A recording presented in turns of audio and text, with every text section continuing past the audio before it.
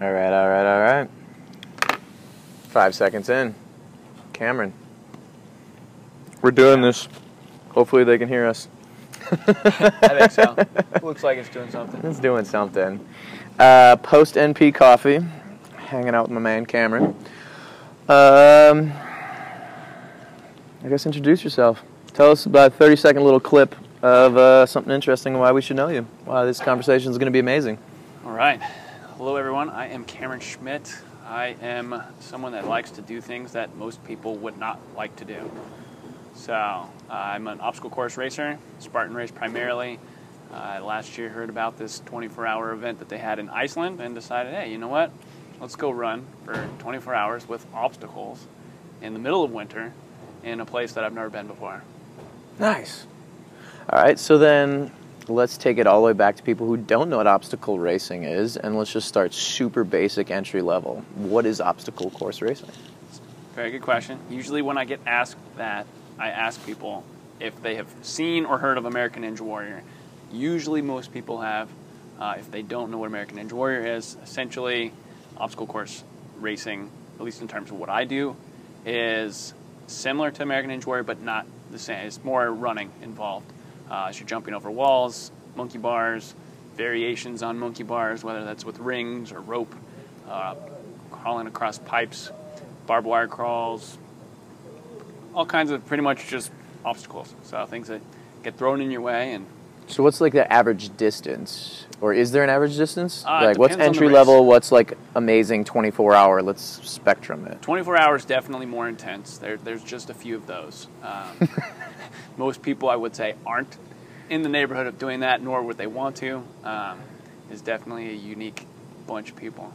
The shorter distance, and it isn't necessarily a Spartan. I haven't done any of the shortest distance ones. Is about a 5K right now, and it goes up from there. Spartan, their lowest distance will be a 5K. They're finally standardizing their distances this upcoming year. But theirs had ranged between 3 to 5 miles for the sprint, the short one. Their super mid-range distance was 8 to 10, and then what they call their beast is 13 or more miles. So how long have you been doing this for, and what got you into obstacle racing? So last year, 2017, in January, I had some friends at the gym that I was working out at in Carlsbad, Nicoa, if anybody is up there. And one of the trainers was like, hey, we're going to go run the Spartan race. You want to be on our team? And I'm thinking, oh, sweet, a team. Like, all our scores get averaged. This is going to be sweet. And I was like, hell yeah, I'll go do this. I've seen it, but I've never really known what it was. So I show up and I find out, yeah, the team is more just to run together. You don't actually average times or anything like that, which was a little bit of a bummer. But I tend to procrastinate sometimes, so this was one of those instances. They had all signed up. So they had all signed up in the morning. Okay. When I went to sign up, morning was sold out. So I had to sign up in the afternoon. And Where was the race? the race was in Lake Elsinore. Okay. So California, north of San Diego by like 2 hours if you're not completely familiar. if you know where Temecula is, it's about a half an hour north of there. Yeah. But So it was hot is what you're saying. not really. I mean, it was like perfect weather. Perfect typical Southern California weather. Nice. And showed up. They're all supposed to run at 11:15. I'm not supposed to run until 1:15. I was like, hey, I'll go cheer them on. And I get there. I was like, I'll get there early. And I'm looking around for them. It's 10:30, 10:40. I can't find them. And I'm like, what the heck? They have to be here. And I head over to the start line. And they're all in the starting corral. They're like, hey, hop over. And I was like, but I got my backpack. Like, I'm not going to get my backpack muddy. So they all took off. Mm-hmm. And I was like, all right, you know what? I'm going to just hang out. I'll wait. And they're getting the 11:15 heat going in. And I was like, there's like 10 people that were supposed to be in this that aren't in this. I'm just going to hop over. And I hopped in, and I caught most of my team about halfway. Nice. And I was like, all right, I'm actually not that bad at this. So that was where I kind of started mulling it over about going more hardcore into the sport. So, like, explain this Lake Elsinore course event. Like, what did you do? So how long was it? That one was a super. So it was, I believe, a little bit over 8 miles. That was one of the random times just after it had rained a ton in Southern California, and there was probably about a mile's worth of running through about waist deep, knee deep water ranging in there. Started out hopping over some hurdles and walls. Then they had what's called the Z-wall. So it's essentially a regular wall that has small pieces of wood that have been screwed on, and you're going to crawl across that without touching the ground. And it's shaped in a Z format. So if you imagine like a corner where a corner meets on walls, instead of it being a full-length wall of a room, it's shortened up. I think it's about probably 10 feet, 8 feet or so long. Are you climbing up and over it? No, so you're crawling along it. Oh, yeah. okay. So you're like hand over hand, sideways, horizontally, going across this wall, can't touch the ground. Exactly. And So what happens if you touch the ground? You got to like start over on the wall, or Spartan race, and each of the various races have different rules and thoughts regulations about this. Some of the races, obstacles are mandatory, so if you fail something, you have to go back and restart it until you finish. Spartan race has a burpee penalty, so if you do not make it on your first attempt, you have 30 burpees, which stinks. It adds to At about, I was gonna say, at 4 seconds a burpee on average, maybe 6 seconds a burpee times 30. Yeah, that's a bit of time. So that race ended up doing, I believe, 60 burpees. No, 90 burpees. One of them, the Z-wall actually, I chose to do burpees because I got there. I don't like waiting in lines. Yeah. And Was there like a big line behind it? Good line, and I was like, people are taking too long. I'm gonna go do burpees. And then went through the course. The water popped up shortly after that, and that was the interesting part. I had never run through water, and it was pretty chilly water. First time I'd really ever cramped. And I'm like, oh man, I didn't know I had that muscle. Calves cramping, almost lost a shoe. So you said the race was 8 miles long? About 8 miles. And so yeah. how many miles did you have being soaking wet? And did you like plan for that? I had no idea what I was getting into. Perfect. So I literally showed up pretty much like I do for any of the November Project workouts, where like tank top, shorts, shoes. Okay. Nothing on me. Ran out there. Actually, that's not. I had heard about cramping and how people take salt tablets and stuff. So I looked into that, and I was like, they don't look any different to me than sea salt.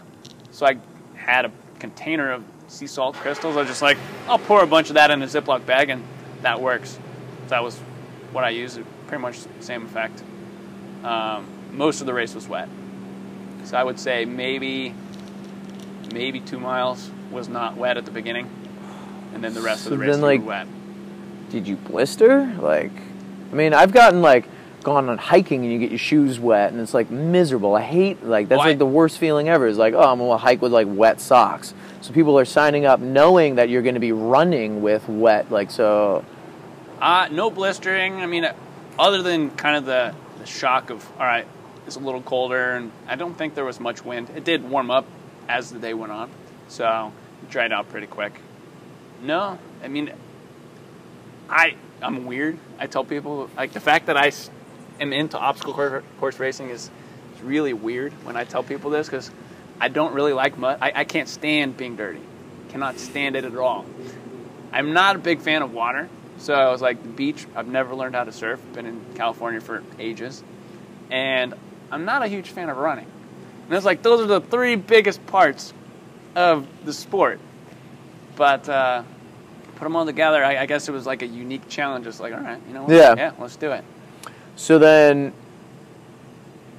you just got roped into this or whatever. So if someone wanted to intentionally start, where would you suggest them to start looking into, where to go? Is there there's Tough Mudders out there, there's Spartans, there's probably 1,000 other different companies out there, local or non-local, nationwide, worldwide. Where would you suggest someone to start? I would say the answer to that depends on their fitness level. If they're in decent shape, they feel like they could do a race right now, I would say Spartan is probably the easiest to find. They have the most races worldwide, and depending on where you're at in the world will also changed that a bit. Here on the West Coast, we don't have a ton of brands. We've got Spartan and Tough Mudder are the main ones. If it's somebody that's just looking to have fun, there's this race called Rugged Maniac, where a lot of their obstacles are inflatables. And so theirs is very muddy, but it's more of that go out, have fun. They have a really cool festival area where it's actually, most of the races kind of stink in the festival department. Rugged Maniac does a really good job of engaging with everybody. They have contests going on routinely, and it was really fun. I haven't raced it, but I actually went and hung out in the race, and I was blown away by that. Rugged Maniac would be a good place to start, or a Spartan Stadium Sprint would probably be my 2 recommendations. Okay.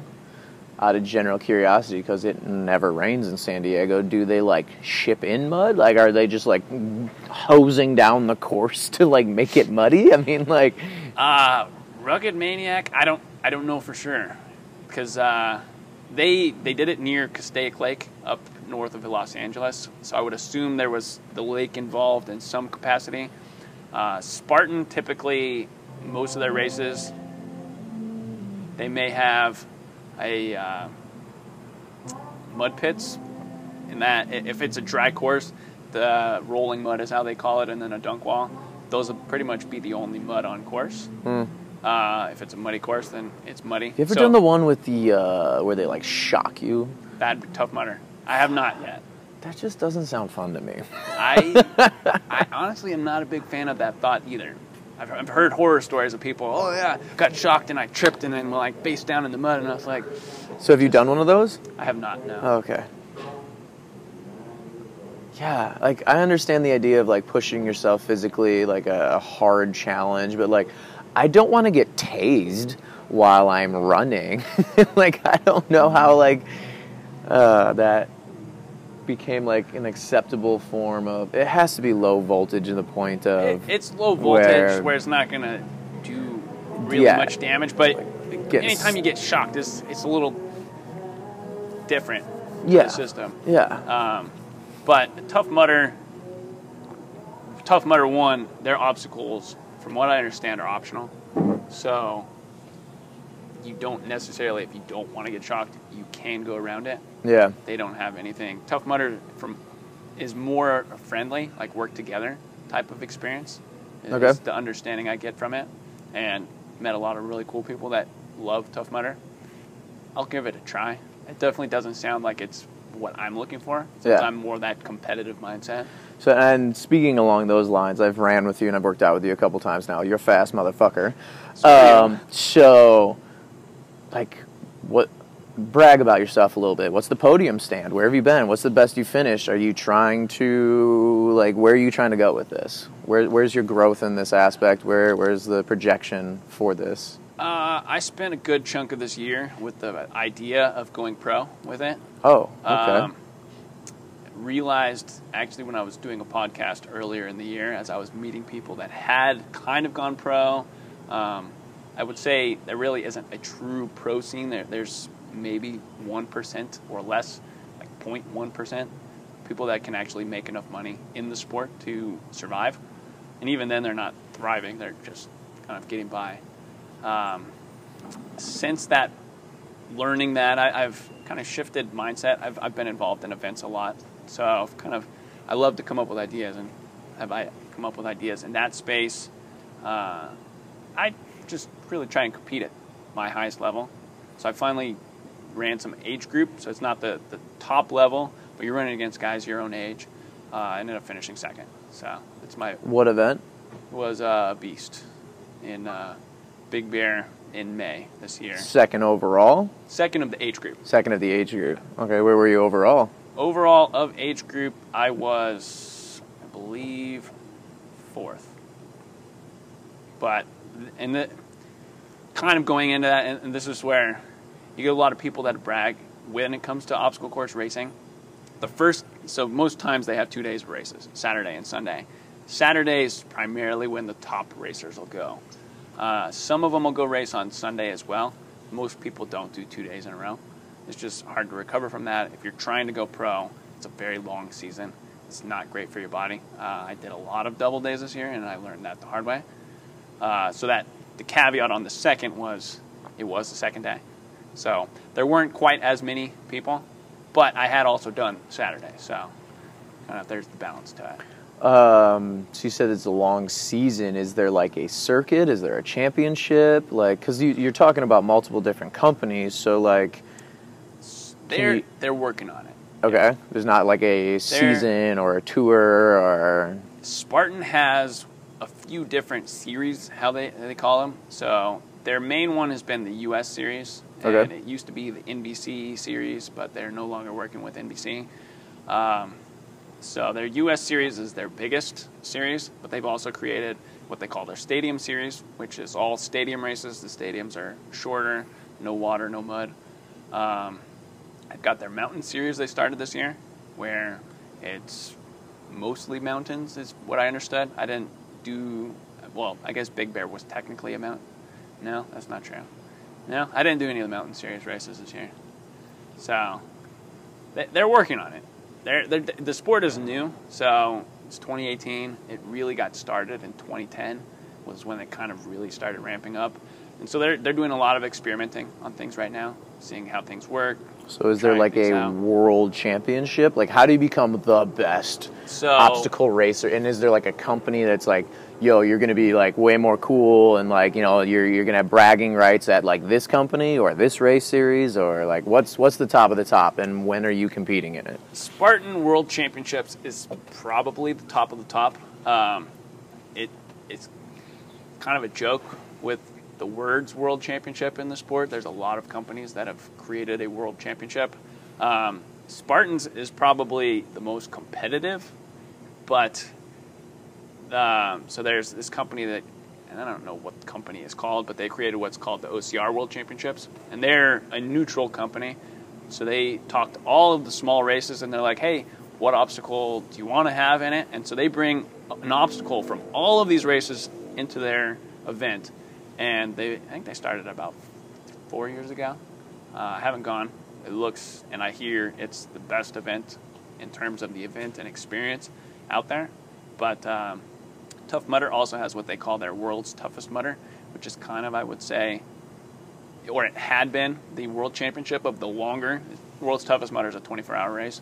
Yeah, and it's like however many laps you can get or whatever on this one course. And don't people bring like multiple wetsuits and stuff like that? And they're like, you know, you run like 5 laps and then you like change your wetsuit to a dry wetsuit or something like that. And you're like running in like 3 mil wetsuits for the whole time, which, running in wetsuits. I mean, as being like a surfer, like that sounds like you're sweating buckets doing that, but.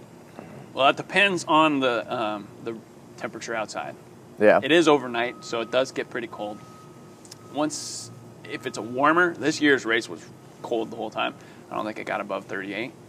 So they were wearing wetsuits the whole time. But, I mean, they like the pros that I had seen, they had 4 wetsuits, spring suits. So, I mean, they had full wetsuit, thick, keep you warm. They had thinner ones. They had sleeves and short, like, I don't know much about wetsuits, so definitely butchering that. But now they plan on it. Yeah. Now, like the regular average Joes, I have no idea if they were doing wetsuits. I would assume most of them would, but don't know if they're changing them, how that works. That one's an intense race. There's a lot of water. Most of the race has water obstacles of some kind. But, yeah, you got that. Spartan created, so the Iceland one I did last year, their what they call their Ultra World Championships.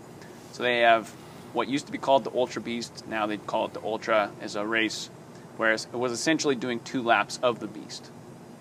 So at that point it was 26 miles minimum. After Iceland last year they changed it so the Ultra was a minimum of 30 miles. And their Ultra World Championship is in December. But Okay, so that's coming up. What's your end of 2018 plans for races?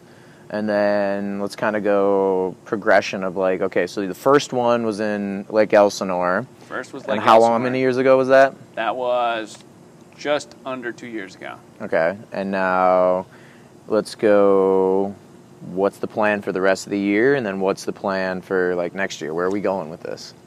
plan for the rest of the year is I am just training. I did probably 18 races this year. Okay. And just realized that was too much.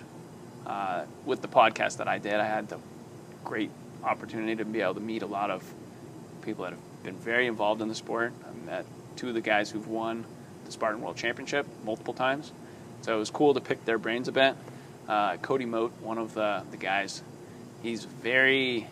I guess I was his second interview. He doesn't do a lot of interviews, and so it was really cool to meet him and his family. But he shared how he'd had a conversation with another one of the top guys, and they were comparing their different schedules. So the other guy, Robert Killian, is this guy. He's an Army Ranger. Pretty much, he's just the badass of badasses in the sport. He lives in Colorado. He races most weekends, I would say. He's got something going on all the time. Whereas Cody, the past couple of years, has run 3 races. And they were comparing, and Cody was going, Robert does well running a ton of races. He's like, me, I kind of lose my drive by running so much. And I realized I'm similar to Cody. I ran way too much, kind of lost that fire to keep going, and just kind of building that up right now. So then, okay, so you ran a ton of races. How are you evolving and growing into your new training? How are you training right now? And how is that different from in the past? People, I think most November Project members would be surprised at how little I do training-wise. Okay. Pretty much since I started November Project a month and a half ago, that and then a few days of running on the side is essentially all I'm doing. So let's go into depth. Are you doing heat and cold training? If you're going to be miserably wet and soaking and running around obstacles and stuff like that, are you doing ice baths to train your body to get used to that kind of stuff? What does your training look like right now? There are people that do that. No, I guess it was probably about 4 or 5 years ago. I don't know, for those listening, if you know who David Goggins is. Yeah, he's a pretty badass ex-Navy SEAL.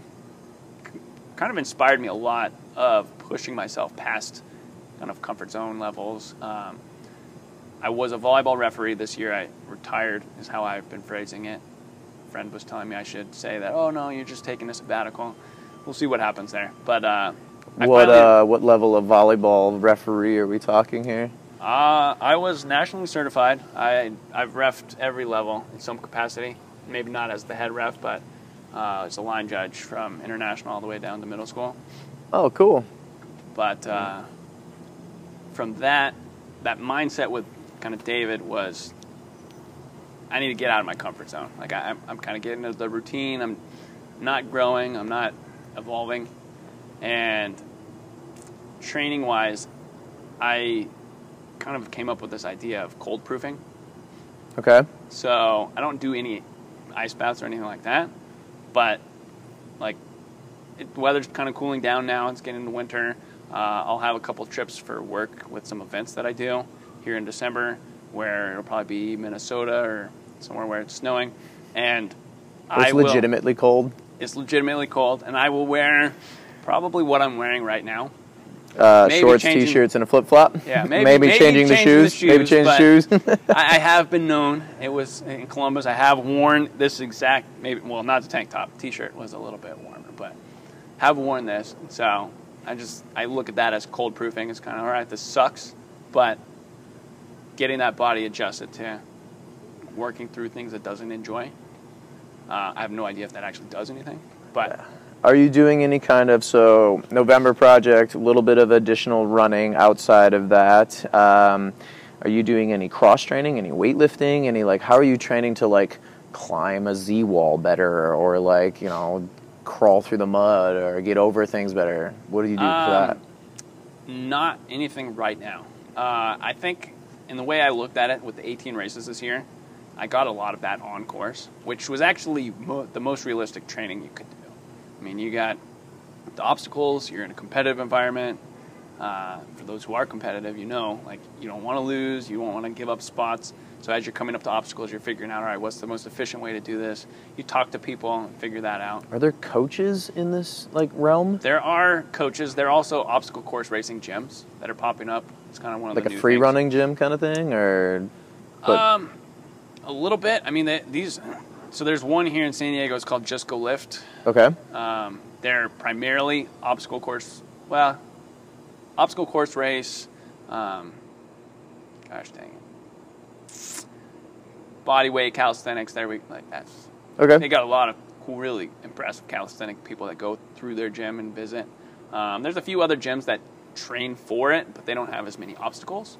And then there are a few kind of mock courses that get built up too. So there's one up in Fallbrook, Platinum Ranch, and so it's like you can get experience with obstacles. And I'll go dabble with, and I'll go visit the gyms and places every so often, but I haven't been doing that so much recently. So if you don't know Cameron, he's very long and lean. Are you a rock climber as well? I have not. I would love to Yeah? at some point, but not right now. We can introduce you to some people who rock climb if you want to get into that. I know some good people. Because I feel like that could be, again, that's body weight, it's fun. A lot of OCR athletes do rock climbing. Yeah. I feel like it could have a good crossover. Well, I tell everyone, the primary things when it comes to racing are running and grip strength. And then recently, I'm in this obstacle course racer study right now. I would say the other thing I would add now is back strength. Why? Just because like Spartan Race has a bucket carry, and typically it could be a little long. And explain the bucket carry. so now you show up, they have lids on the buckets, you pick it up, you go out for however. Approximately how heavy? I think it's probably between 50 and 75 pounds Is for the it men. Okay, I was going to say. They do have men's and women's men's and women's weights? Yeah. Okay. So you pick up a bucket. And you're hug it and run, walk, whatever you want to do to get it around the little, whatever loop it is. Some of them are longer, some of them are shorter. Some of them have hills, some of them don't. I mean, every course varies, which is kind of one of the cool aspects of the sport. But if it's a longer one and you're not ready for it, your back is definitely going to hurt and you'll stop. And like the biggest advice most people, and I finally learned it last year when I was in Greece, was just keep going. Like as much as your back is telling you to stop, just push through it, finish the bucket carry, your back can recover afterwards. Because all the stopping and picking it back up just adds so much work to it. What would you contribute to your mental toughness in order to keep pushing through? Like, what have you done in the past? What do you do now to kind of stay mentally on the edge? Because it sounds like you're doing all these different things in a race, tiring out all different types of your body. I mean, at some point your brain's going to be like, no, stop, save myself. So what do you do to like push through that mental barrier? That is, I think, the goal when it comes to the race is figuring out how to do that. I've definitely had a couple races where I was like, all right, things are going great. But I would say recently where I've been like, oh, I've got to figure it out. Hasn't worked out the way I wanted it to. So I'm still working on figuring that out. So what do you do for mental toughness, though? Mental fortitude? How do you like push yourself into like a uncomfortable place to be able to be more comfortable during a race? I would say, and I look at it and it says 0, and I was like, oh, you're gonna kill me. So, yeah, technical difficulties. Speaking of which, I forgot to turn my phone on airplane mode, so we've lost a little bit of it. So we'll kind of backtrack 30 seconds or so. We were talking about how to build mental toughness in order to put yourself through the terrible, wet, cold, long distance scenario. So like, let's kind of like, what was your athletic, I was going to say, what was your athletic path to get you into like doing this? And then like, yeah, the mental fortitude to be able to like, because most people don't want to do this stuff. And you seem like you're enjoying it very much. Oh, I love, I mean, life is about overcoming obstacles. And it's like the perfect, it's like, oh, I'm going to go metaphor. Do an obstacle race where I'm intentionally overcoming obstacles. Athletic background, I was a kid, loved sports in general, and I'd go play playgrounds, I would go climb trees, I would go play football with friends, baseball, anything you could think of in terms of sports, I was doing it for fun. Didn't do anything organized until volleyball, and I would say volleyball probably was a large part in the mental fortitude aspect. Yeah. Between reffing, where like if anyone's ever reffed the sport, you understand the getting yelled at by people. Volleyball is a little interesting because you literally make a call on every play. And so if it's a close one, and there are usually several close ones in a game, you're hearing quite a bit of grief from one side or the other, maybe even both sides on some cases. And so, like, reffing specifically was a really big factor in my, I would say, mental. So, like, did you play college volleyball? Like, what got you, like, how do you become, like, a professional ref? Because you were saying you've, like, reffed all over the world? Not over the world, all over the country. All over the country, yeah. So, like, what's your accolades in volleyball, and, like, how do you become a professional?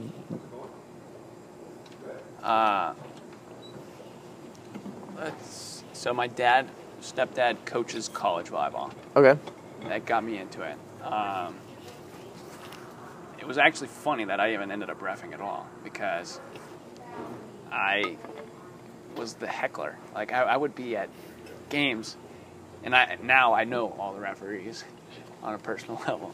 And it's funny to think about it after the fact. But my brother and I remember one game in particular where we didn't like what the ref was doing, and we moved seats after the first game and sat right behind them.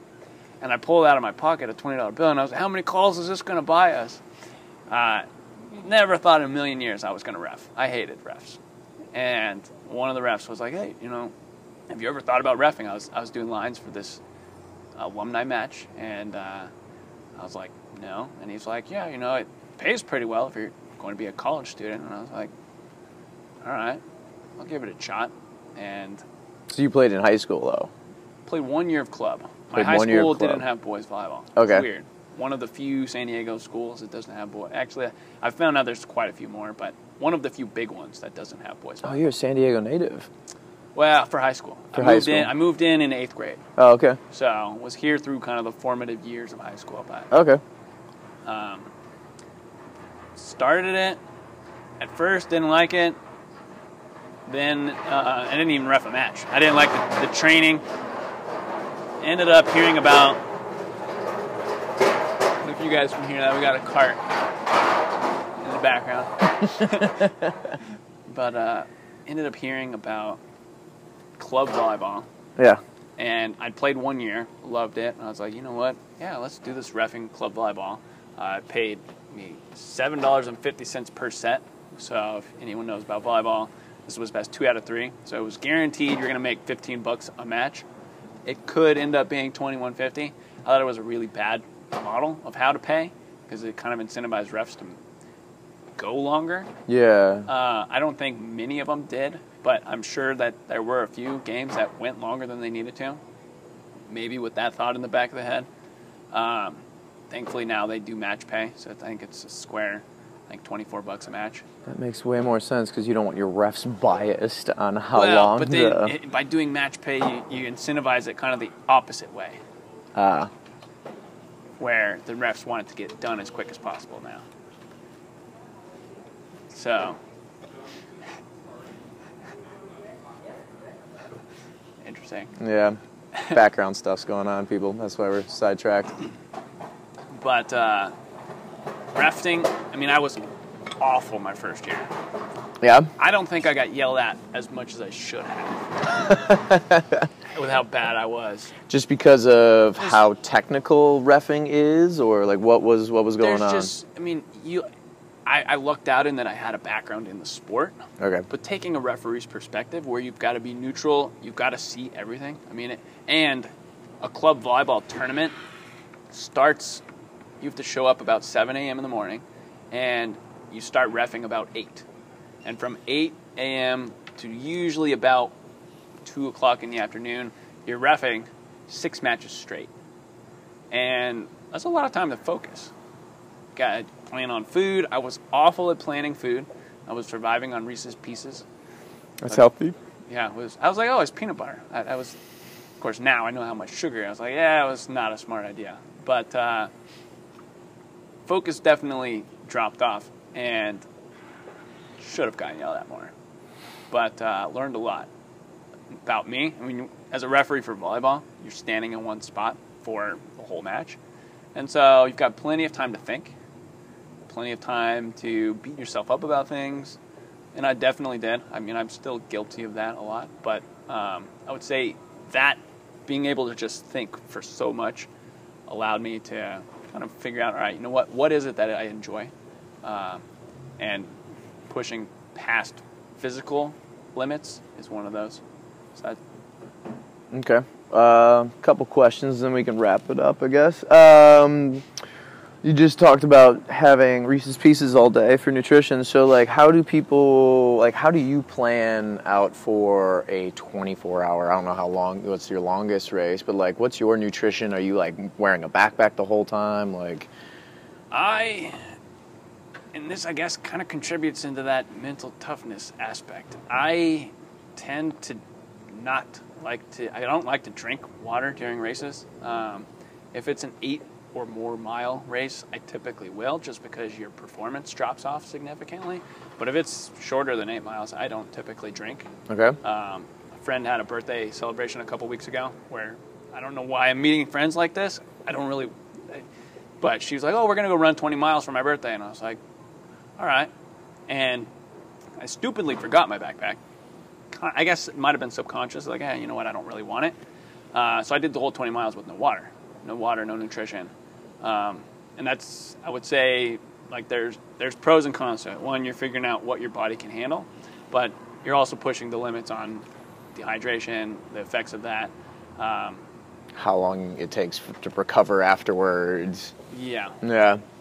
But I would say nutrition-wise, I'm nowhere near the poster child. I would say ice cream. I mean, I'll eat.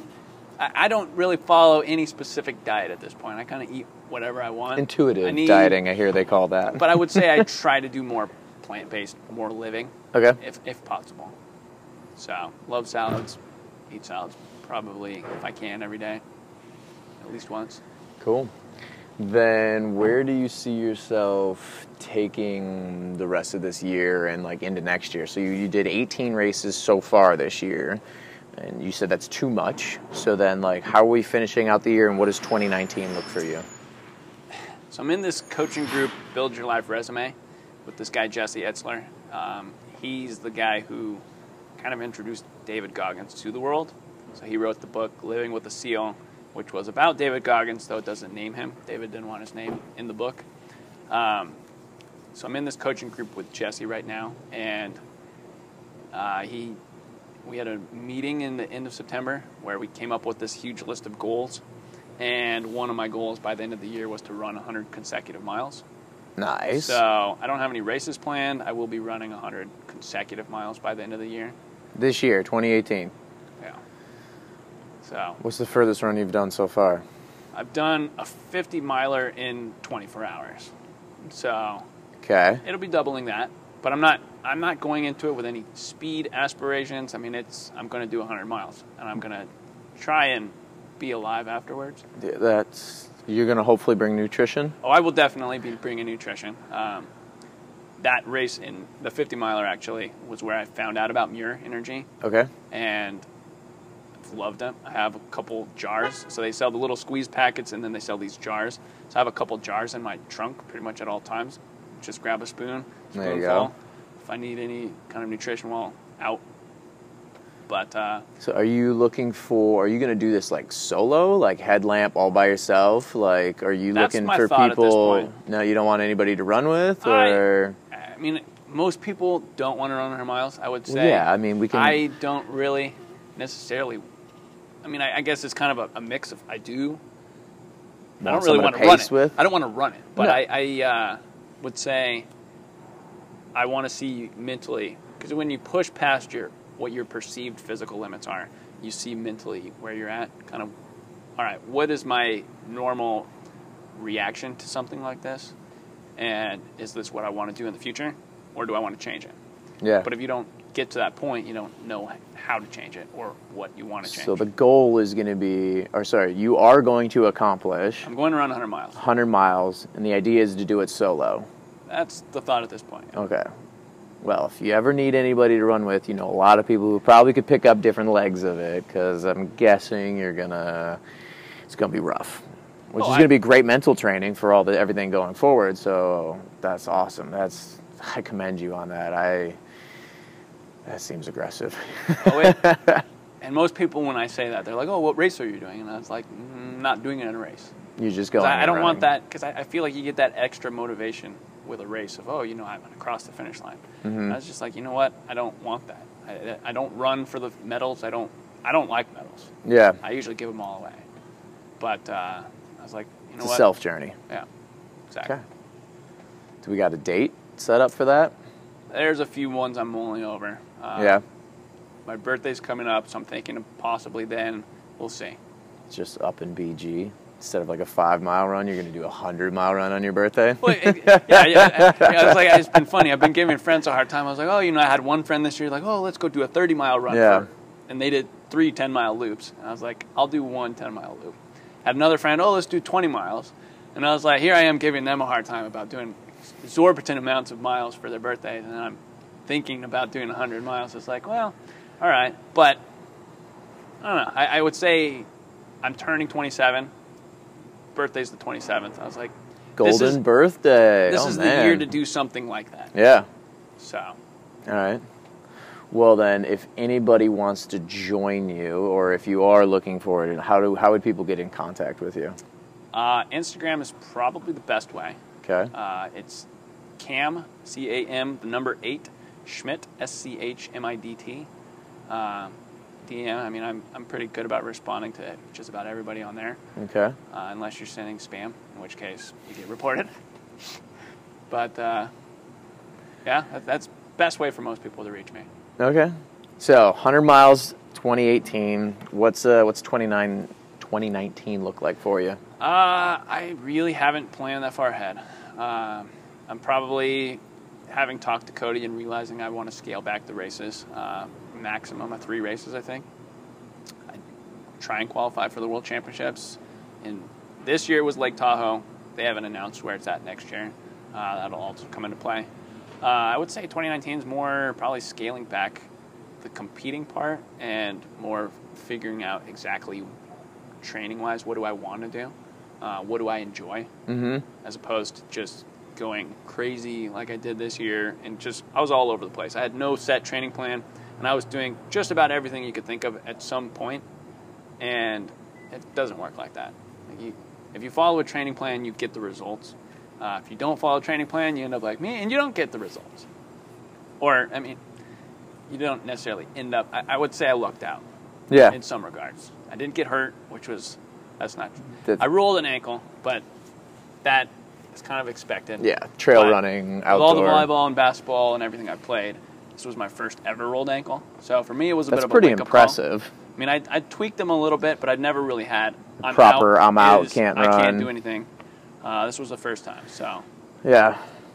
Yeah, as we get older, recovery becomes much more important than the actual training, so you can actually do the training tomorrow. Yeah. Exactly. Okay. Sweet. So hopefully some more linear program training, less races, qualifying for World Championship. Yeah, and then, I mean, I tell everyone I like to do things that most people wouldn't.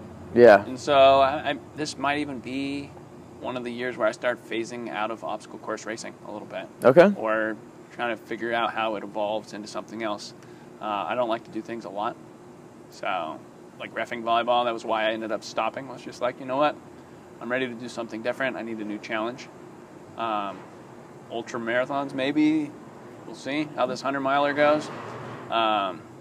There's plenty of other things. I've met so many crazy people out there.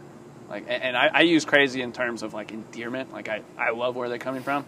One guy is going to be he's going from the lowest point on Earth to the highest point on Earth, completely man-powered. So he's going to swim across the Dead Sea, run across Saudi Arabia, either sail across or kayak across. I haven't heard which one he's doing yet. He was tossing both of those up across the Arabian Sea. Might be wrong on that. And then he's going to summit Everest? Bike ride across India and summit Everest. This is his plan. And he's planning to start that in January, I believe. This is solo? Is he sponsored? Like, who is this person? Big sponsor. Oh, okay. They're working with a huge crew. I actually met him because he spoke at the Spartan World Championships in 2017. Mm-hmm. And he shared his story. So Charlie Engle is his name. You can look him up, and he's done some crazy stuff like this before. The biggest being he's run the whole Sahara Desert in Africa. So non-stop? He and 3 buddies. No, it wasn't nonstop. Oh, okay. But they would run, I guess, the equivalent of like 2 marathons a day. Yeah. Across the desert. The day would end. They'd hammer in a stake where they stopped because they wanted to make sure they ran the whole thing. Super official. And yeah. from that stake, they would start the next morning.